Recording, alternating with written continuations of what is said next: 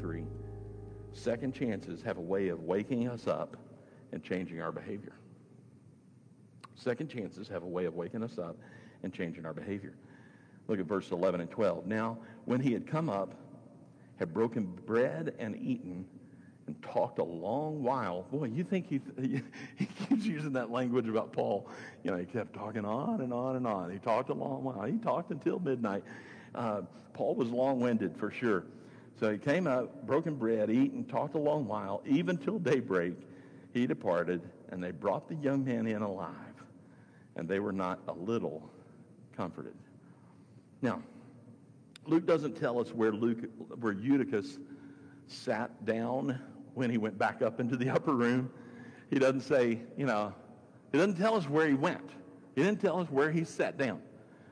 But I've considered a few things. If it were up to me, I would have made 3 changes. Number 1, I would not have sat in the same window, right? You just fell out of that window.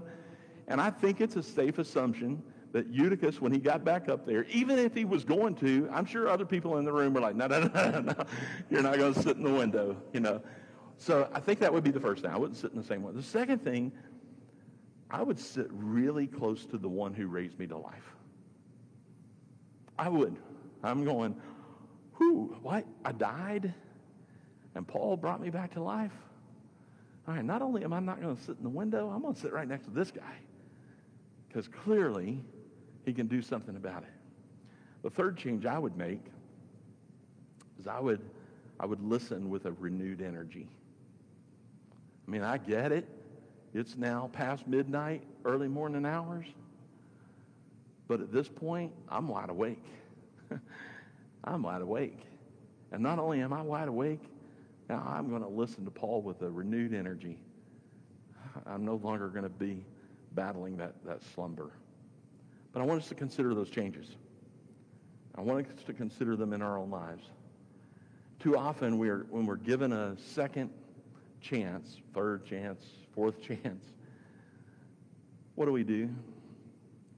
We keep going back to the same window.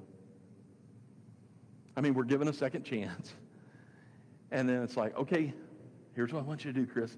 Yeah, I'm going to give you a second chance. You fell out the window. I get it. Mistakes happen. You fell out the window. You were revived. Now let's go back up to the upper room.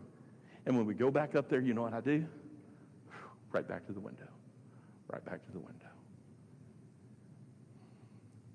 Second chances should prompt us to say, something's got to change. I can't keep going back to the same window. I keep doing it over and over. And I wonder, I can't help but wonder in this situation, and maybe because Eutychus was surrounded by people, and I'm sure if that was the case, that these people were going to say, no, Eutychus, you're not going to go back to that same window. But what if you're not surrounded with people who are going to say, hey, stop going to the same window. Stop making that same mistake over and over and over. You keep going to that window, whatever it might be, you keep going to that window, and you fall out. And it hurts you. And it hinders you. And then you're given a second chance, and then you go right back up to the upper room, and you go back to that window again. And you sit in it, and what do? Lo and behold, you fall out again. What's your window? What is it that you keep returning to? Over and over and over. God is calling you away from it. He is inviting you to move away from it. He's saying, listen, I don't want you to keep going back to the window. I'm drawing you closer to me. It's time to stop going back to the same window and falling out.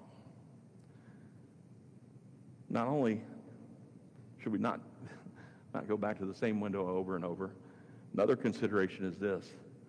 Don't just go back and go to a different window.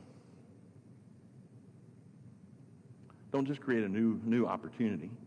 I mean, you're going to this window, and I fell out that, but I'll just go over here. And now you're just putting yourself just in a new environment to make the same mistakes. I can only imagine that Eutychus did what? Sat as close to Paul as possible. He didn't go back to the same window, didn't look for another window. As I read that narrative, I just cannot imagine any other alternative but Eutychus going back up there and everybody just being wow, wow, wow. And I just can't imagine him sitting anywhere else in that room other than as close to Paul as possible. Second chances should do that. They should prompt us to sit closer to Jesus. Second chances should prompt us to sit closer to the one who raised us to life. Second chances should cause us to say, you know what? Lord, thank you for this second chance. Thank you for your grace. I am not going to go back and sit in that same window again. Lord, this time I'm going to make some changes. I'm going to go back where you are, and I want to sit as close to you as I can. So instead of sitting in that window, whatever that window of yours it might be, why not open the pages of God's Word and sit closer to your Savior? Why not look for an opportunity to say, Lord, I'm tempted to head back to that window, but instead I want to spend some time with you in prayer. Instead, Lord, I want to talk with you, and I want to spend some time with you in prayer. And the third thing that comes to mind is Eutychus seems to have been awake the rest of the night. I can imagine it would be hard to sleep after having died and then being raised back to life. But look at it, verse 11 and 12. Now when he had come up, he had broken bread and eaten and talked a long while, even till daybreak he departed. And they brought the young man in alive, and they were not a little comforted. You know, maybe that's a good model for us too. Just to break bread with other believers, to spend time with one another and go out and have a meal together. You know, the idea of breaking bread with one another is not just about the Lord's Supper. It's about sharing a meal. It's important for us to spend time with one another and get to know each other and have conversations over a meal. And the question is, do you make time to break bread with other believers? It's an important part of the family of God. So, let's look at the outcome. What is the outcome then? What is the outcome when we slow down, we humble ourselves, and we sit closer to the Savior? Look at the outcome, verse 12. And they brought the young man in alive, and they were not a little comforted.